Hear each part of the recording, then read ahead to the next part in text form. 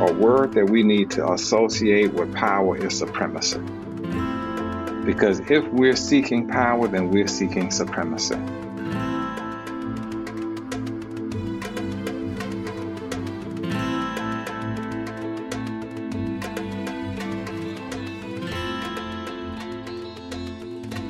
Welcome to the final episode of Season 3 of The Ethical Rainmaker, a podcast that explores the world of inequity in nonprofits and philanthropy, including the places we have been complicit or problematic ourselves, where we're causing harm, where we need to repair or change, where we should step into our power, and where we need to step out of the way. I'm your host, Michelle Shireen Muri.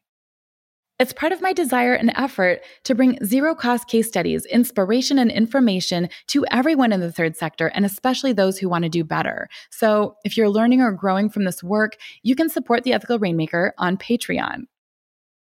When was the last time you struggled with how to deal with someone else's problematic behavior? Maybe an uncomfortable situation or unethical or unsafe behavior? When was the last time you severed ties with that person? When was the last time you fired a colleague or iced out a friend or disbanded a group? What we do with problematic behavior in workplaces, in neighborhood groups, in our families, in the burner community, in activist communities, whether in the kink community or our book clubs, it matters, and most of us are shit at it. That's why we're talking to Kevin Baker. Kevin is a consultant whose mission focuses on making sure people can bring their authentic cultural selves to the workplace, creating healthier, more open workspaces that better serve employees and their clients. And he does all this through a diversity and inclusion lens. Kevin, welcome to The Ethical Rainmaker. Thank you so much. It's so wonderful to be here with you, Michelle. It's lovely to have you. I'm thrilled to be connected with you. And especially as we're talking about some juicy topics that most of us are terrible at, so often in any group of people, there will be an incident that happens, or maybe a series of incidents. And there will be someone that's at the center of it. There is backlash. And then there's the possibility of repair, or the possibility that somebody might be canceled or fired or disowned. And, we've got many examples across every sector. We've got many examples across every country, like every possible way. I'm sure we all have examples from our own lives. I know I have examples in mine. For me personally, Oh, yeah? Yeah? Oh, I'm glad to hear it. For me personally, I've said and done a lot of ignorant things. I used to work at Northwest Immigrant Rights Project. And when I started working there, even though I came from an immigrant family, even though my family had great values, my dad was in a labor union and we were solid, but I still said and did plenty of ignorant things.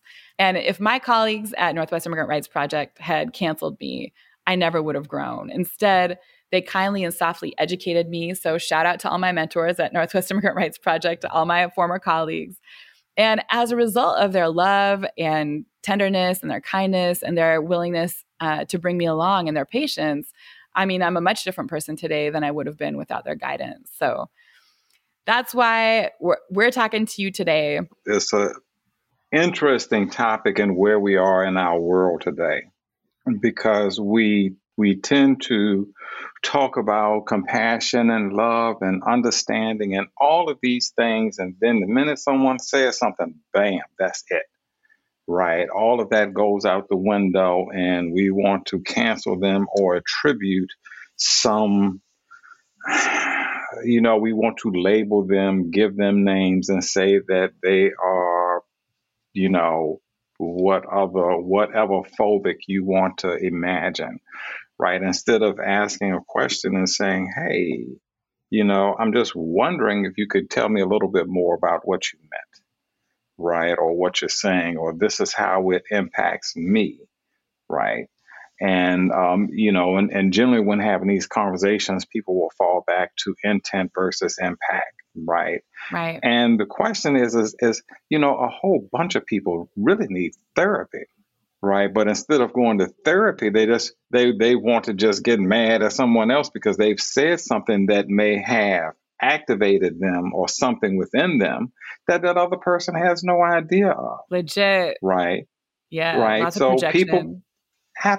People need to do their own work, right? Self-reflect and get some therapy and stop trying to hang their own projections and activation on other people. Let's talk about that a little bit. How do we identify when we're being triggered and when the thing that is triggering us, the person that's triggering us, is actually just our own shit?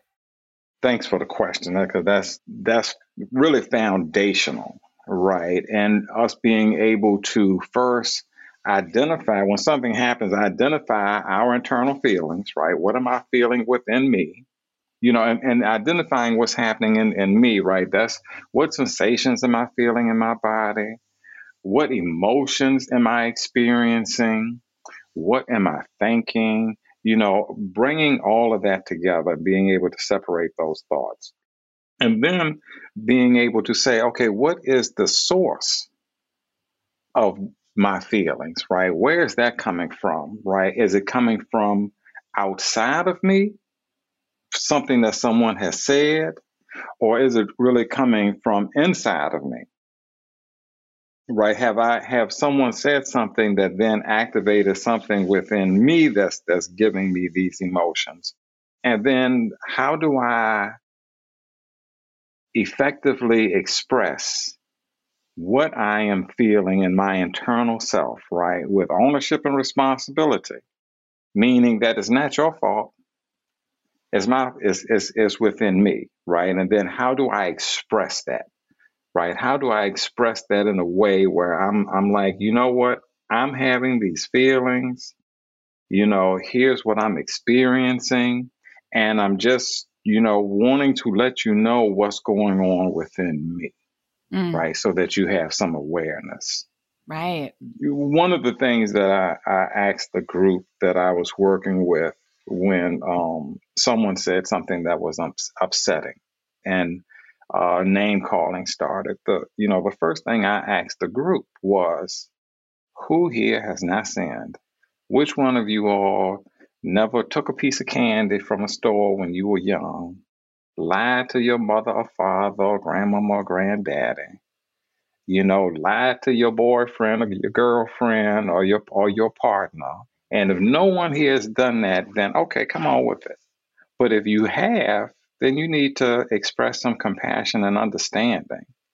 Because if our objective is to learn and grow as a people and as a groups of people, then we have to meet each other with compassion, love, understanding, all of those things that we talk about but don't always do. Yeah.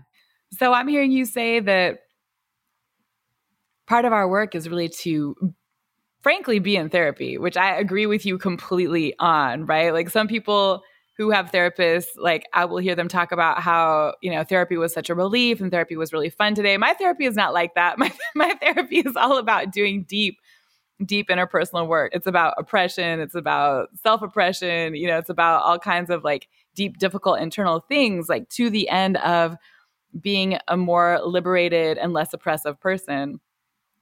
And I agree with your assessment that we should all be in therapy. I'm also hearing you say that one of the things we need to be mindful of is just to like check ourselves from the very beginning. Where are we coming from? What are we feeling? What might be the source? And just to sit with it, especially when we're feeling triggered. Yes, absolutely. Absolutely. So let's talk about that a little bit. So I'm in a situation, I get triggered, I check in with myself, and I'm like, okay, this is definitely some deep childhood shit, which is normal for all of us, right? Whether or not we're aware of it. Okay, here's my deep childhood shit, right? And typical deep childhood things could be any number of things for any number of people, right? But there's some stuff about abandonment. There could be stuff about like not believing, not being heard, not being seen. What are common things you see? Everything that you just mentioned. One of the activities that I do around conflict really goes back to what examples of conflict did you see as a child? And how did they impact you? Right? What experiences did you have as a child and growing up? Right? And oftentimes, in this white dichotomous society that we live in, there's often this thinking that we can actually separate parts of ourselves, which part of that separation is the insanity. Ooh. right? And not understanding that we need to operate in a oneness and that everywhere that we go, there we are, right? So there are no parts of ourselves that we leave behind. Right. Right. So being able to examine where are these feelings coming from? You know, what happened to me as a child? Was I abused in some way? You know, as you mentioned, do I have abandonment issues? Right? Have I been mentally abused, verbally abused, physically abused, sexually abused? Right? And how have these things impacted me? Generally, you know, most people, especially BIPOC folks, the minute we are conceived, we automatically have historical trauma. Yeah. Right. So then when we come into the world and we may experience some familial trauma, right, then immediately it goes to complex trauma. And oftentimes our activation is based on something that has happened to us in our past that we have not dealt with. I'm also a member of Narcotics Anonymous. Being a part of NA, what that began to do for me was, you know, there's step work that you have to do. And step work is about critically reflecting on who you are, how you show up in the world, who you have harmed, how to make amends for those harms, right? And then how to examine every situation to say, what's my role and what happened? The important part is that I have looked at it. I have critically examined and said, what's my role? Now, what's your role? What did Michelle do? Lord, Michelle, she did this and it just got on my nerve. No. What did I do in that situation? How did I show up? Right? How was I? And again, am I willing to take ownership for my part and my role? Most people aren't. Right. Because again, we're in a society where supremacy culture has this great impact of othering everything outside of yourself. Yeah. Right. And regardless of who you are in this country, in this, you know, society here, we have all been swimming in the waters of white supremacy culture. So therefore we have taken on some of those ways. Right. Right. So we other, right, and we project stuff outside of ourselves because we don't want to deal with our own shadow and our own stuff. Right. So we have to be willing to do that. And a lot of people just don't want to do that work. That's you right. know. And the work that I do, the critical and number one tenet that I talk about is personal work is required. And most people do not want to do their own personal work. So true. So true. Right. Yeah, I've been married a couple of times. Okay. And what I learned was that in each one of those marriages, there was a common denominator. It was you. It was me. It was me. Right. So it's not about the other people, you know, and how they showed up. It's about how I show up. Right. Right. And do I know who I am? And just like, you know, therapists or coaches, you know, we always say if you're a therapist or a coach, then you need to have a therapist or a coach. Right. And sometimes, you know, I don't like talking to my coach because she asks questions. I'm like, I ain't ready to deal with that. True confessions, Kevin. Absolutely. You know, so I get it. You know, I get it. But there again, we have to be willing to engage and continue to self-reflect. You're listening to The Ethical Rainmaker, and I'm your host, Michelle Shireen Muri. Today, we're in conversation with Kevin Baker of The Baker Consulting about cancel culture and radical inclusivity. Join us for this content and more on Instagram, on Facebook, on Twitter, and our website, theethicalrainmaker.com. You do a lot of work with organizations, and you design workshops and trainings and retreats that provide spaces for staff members of organizations to be vulnerable, to express their thoughts and feelings and beliefs. And that can be sticky, that can be tricky. And I know a lot of conflict comes up and you navigate that as a facilitator. What would be like a common situation that you have been navigating that we could learn from? When you read an email, because emails, first off, emails have no tone, right? It's just words on a page that you read. Right. There's no tone, there's nothing else there but a piece of paper and words on the paper. If you're in relationship with the person who wrote the email, if you're in a good relationship with them, then you will tend to show up with compassion and understanding. So they may write this very short, brief email, not answer all of the questions that you may want answered, but because you're in relationship with them, you say, oh, maybe they're busy. Maybe something is going on with them.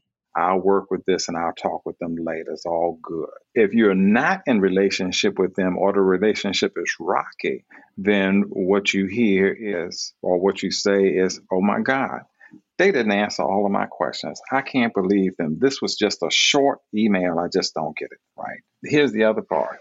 We tend to, when we're reading the email, we tend to hear that person's voice in our head. So it's like they're reading it to us.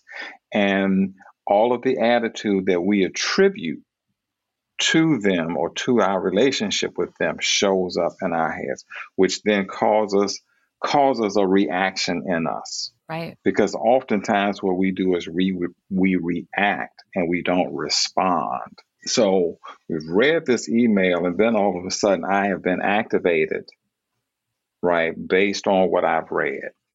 Now, in essence, in that situation, whenever we're reading, or interacting with others, one of the first things that we should ask ourselves is, what is the help that is needed here? Because we don't know what's going on in people's lives. Because oftentimes we haven't done the work necessary to build a relationship with them, so we even know what's happening in their lives, right? So what's the need here? Is this person in stress, under duress, or going through something where we need to show up with compassion and ask them, hey, what's I got your email. It seemed a little short to me. I'm just wondering what's going on and how can I help you? And then oftentimes that gives the opportunity for that person to show up and say, you know what? You're right. It was short. I was doing 3 or 4 things at the same time, and my phone was ringing, and my kids were running around, and, and this was happening, and all of these things, right? So I didn't quite give it the attention that I needed. So instead of passing judgment there, the question again, how do we show up and ask ourselves, what is the help that's needed? Because we will label people. We will get to the edge of going to our supervisor and reporting or blind copying other folks on emails. Their supervisors to say, hey, here's some interaction, and to make sure things happen, I'm going to CC someone else. Right. It's happening in about 3 or 4 organizations that I'm working with right now. Makes sense. It is the same thing. And again, we're not showing up in ways to be helpful to each other.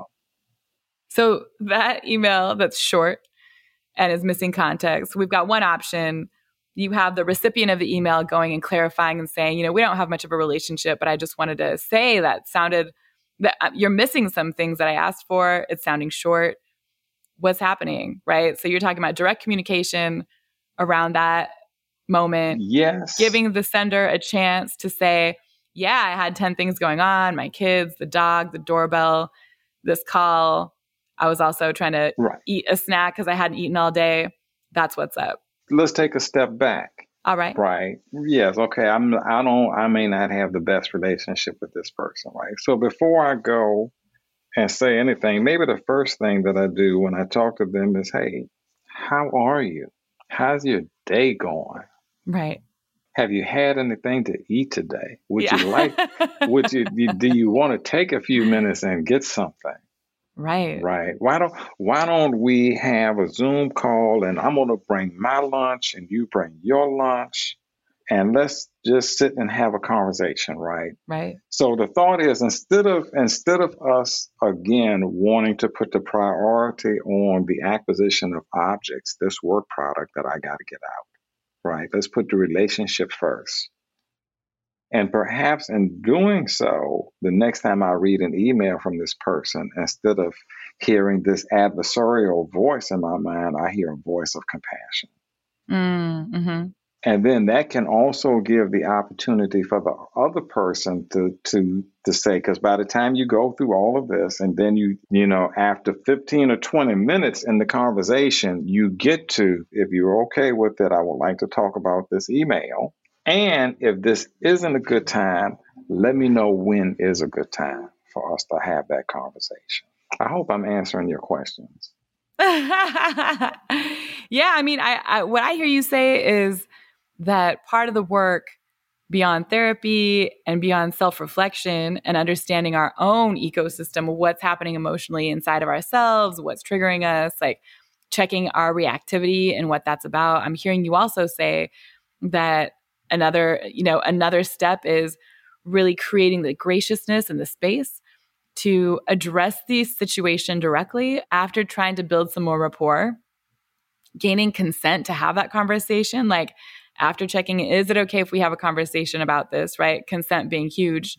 Right. And I'm hearing you say, allowing ample space for there to be reconciliation around what happened. And, in this example, getting, the asker, whatever they were looking for. I think there are also some really higher stakes situations that have been happening around me. And it can look like some shit goes down and it gets escalated quickly. And there might be like a public outcry, right? So quick, we got to make a decision about what to do. We don't want to look bad. We need to make some moves really quickly.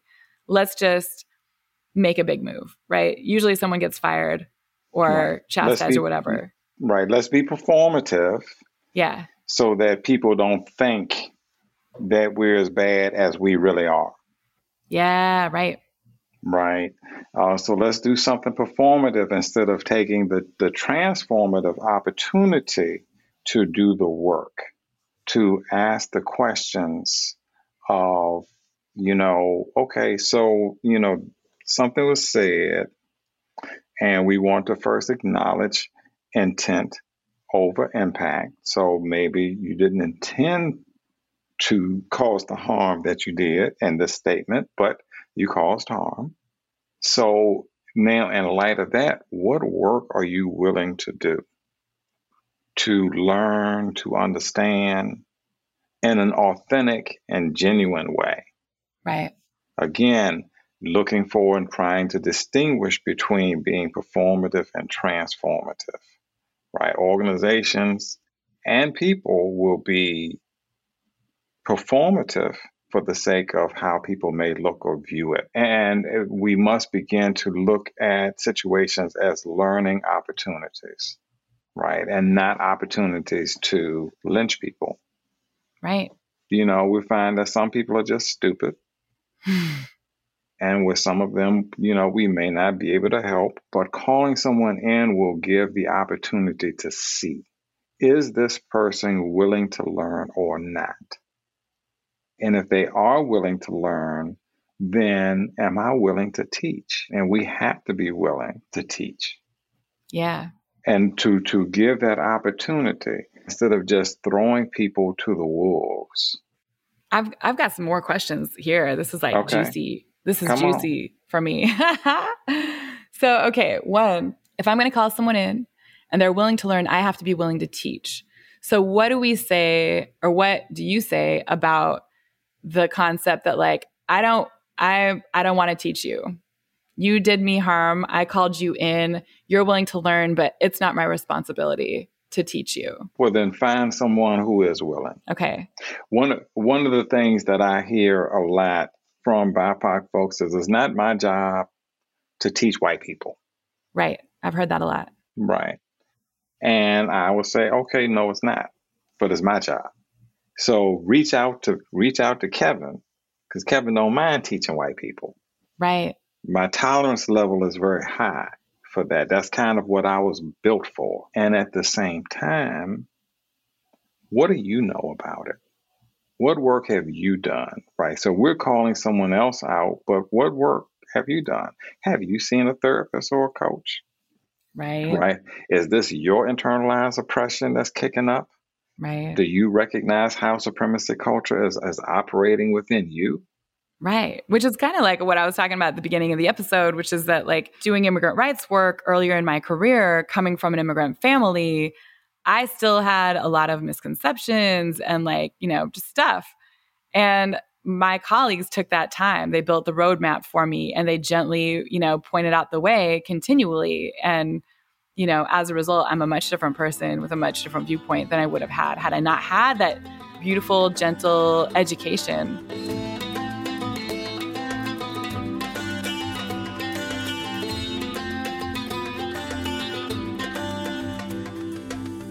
I'm Michelle Shireen Muri, your host on The Ethical Rainmaker. In this final episode of Season 3, we're talking to Kevin Baker about a juicy issue, how to come back from a workplace conflict. Another big problem that I have seen is there's a conflict, right? And maybe one person has a big problem with another person. Maybe person B is like, oh, you have a problem with me? Let's work it out. What do you want to do about it? I'm willing to do anything. And then person A basically is like, no. When we shut down people who want to do well, right, who want to do repair work, and we don't provide opportunities or we don't allow that or participate in that work, then what? If that person that's coming and saying, hey, I want to do some repair work, are they coming from an adversarial perspective? Or are they coming from a genuine perspective of wanting to learn, understand, and own their own part in it, right? If they don't want to do that, then I understand why people may not want to, enter into this conversation, right? Right. But if they are willing and the other party is unwilling, the first question goes to, why are you unwilling, right? What has happened within you? And or do you just want to stand in the mode of judge and jury, right? Or in the case of those of us who are conflict avoidant, myself included, by the way, I'm always doing that work, and I'm doing it in therapy and I'm doing it with friends. But, I have also seen people take power from not addressing the thing, right? Like, Kevin, like, you have a problem with me. Maybe I'm willing to address it, but maybe you're like, nah, I'm good. I don't want to address it with you. And and like in that way, you can hold me in attention where you're holding me at arm's length, saying, I don't want to deal with you, but like nothing is ever resolved. And that can give you power. Well, perhaps so. What I found is that in life, we're presented with challenges. So as an example, let me start this way. Our lives are sacred journeys and learning experiences. So when we come into a challenge in our lives, that challenge is a growth opportunity. If we accept that growth opportunity and overcome it, then we grow and we learn. And then the universe, being what it is going to present us with another challenge and life opportunity to learn, right? But if we reject the journey and say, no, I'm not going to do it, then life will just continue to present other opportunities for us to get this same lesson until we take it on, right, and work to move through it. Whenever we talk about or think about power, we have to, a word that we need to associate with power is supremacy. Because if we're seeking power, then we're seeking supremacy. That's real. Domination. Absolutely. Absolutely. And I've heard stuff like, there are words out there that people say, we've taken this word back. Yeah. It's ours. We've taken the power out of it. No, you haven't. Only thing you've done from oppressive mindset is someone else doesn't have to call you that name now because you calling yourself that name. That's not power. That's not taking anything out of it.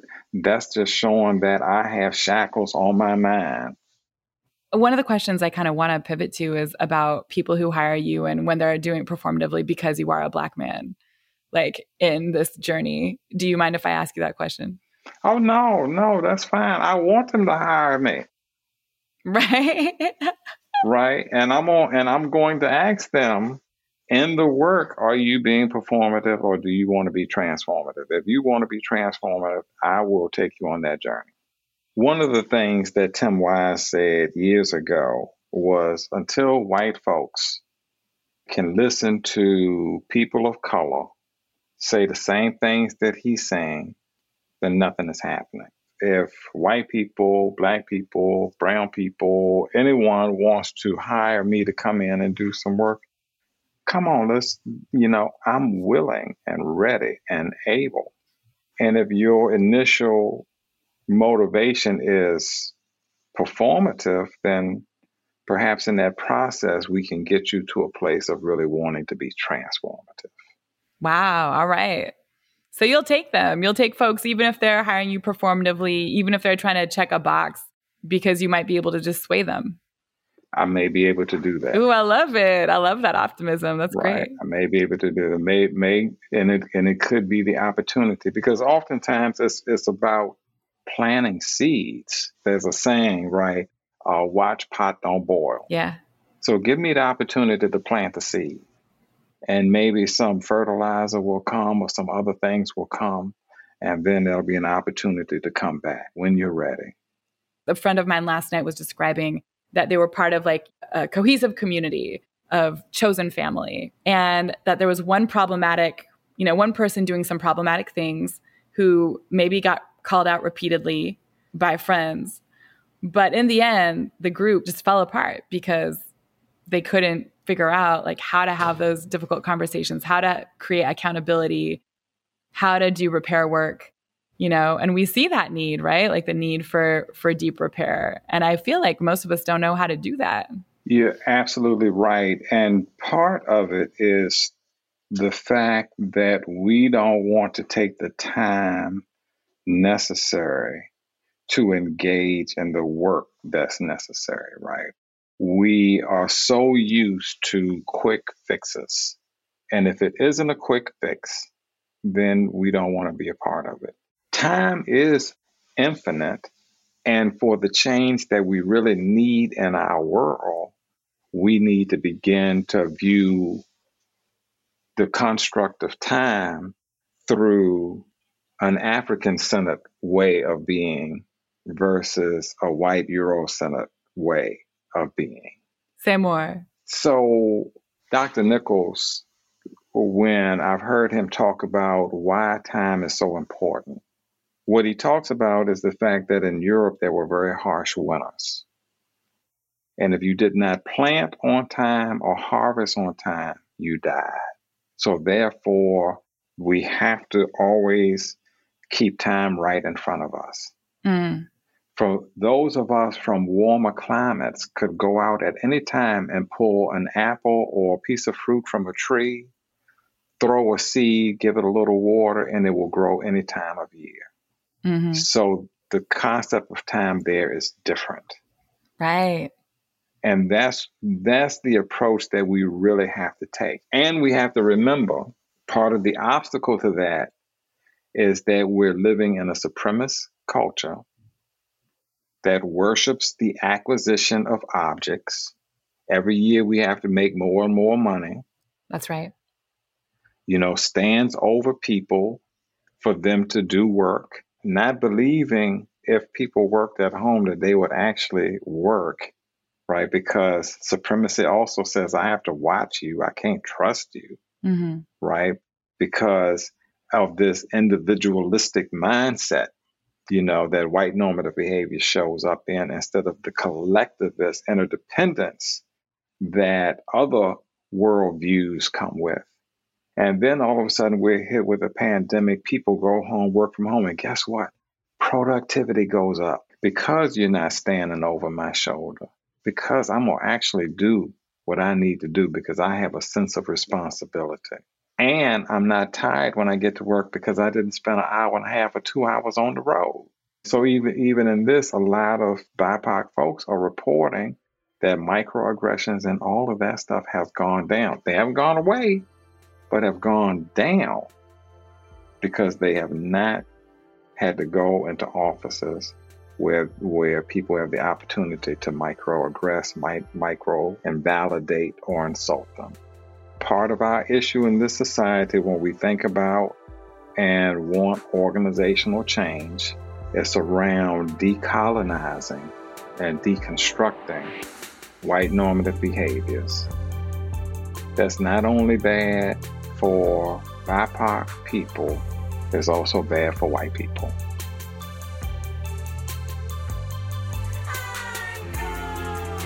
Kevin Baker, thank you so much for coming on The Ethical Rainmaker. If people want to get a hold of you, since you love working with folks, no matter what path they're on, we're all grateful for that work, by the way. And if folks want to get a hold of you, where can they find you? My website is thebakerconsulting.com. My email is kevin@thebakerconsulting.com.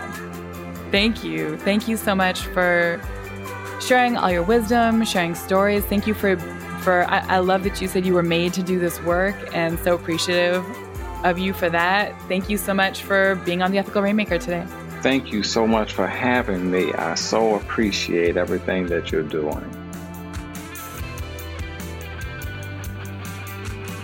Thank you for listening to the last episode of Season 3. We'll be back with full episodes in a few months, but until then, you can expect fresh mini-sodes and some of our greatest hits content every other week. From excerpts of Insta Lives to me riffing about nonprofit issues to repeats of our favorite episodes, you won't be left without content. Thank you to each of our guests this season for sharing their stories. Thank you to our team, Juliana Mayo, Jordan Heathcote, Stacey Wynn Creative, Coco Decker, and Jeff Empman. Thank you to the Trick Candles, whose music you can find on Bandcamp, which includes our theme song, I'm Gold. And most of all, thank you to all of our listeners, that's you, and all of our supporters on Patreon for making this possible. We just blew past 65 supporters, which now include Katrina, Shannon, Chloe, Andrea, Issa, Liza, Talia, Meredith, and Sandra. Thank you, homies. And again, we'll be back in 2 weeks with more content.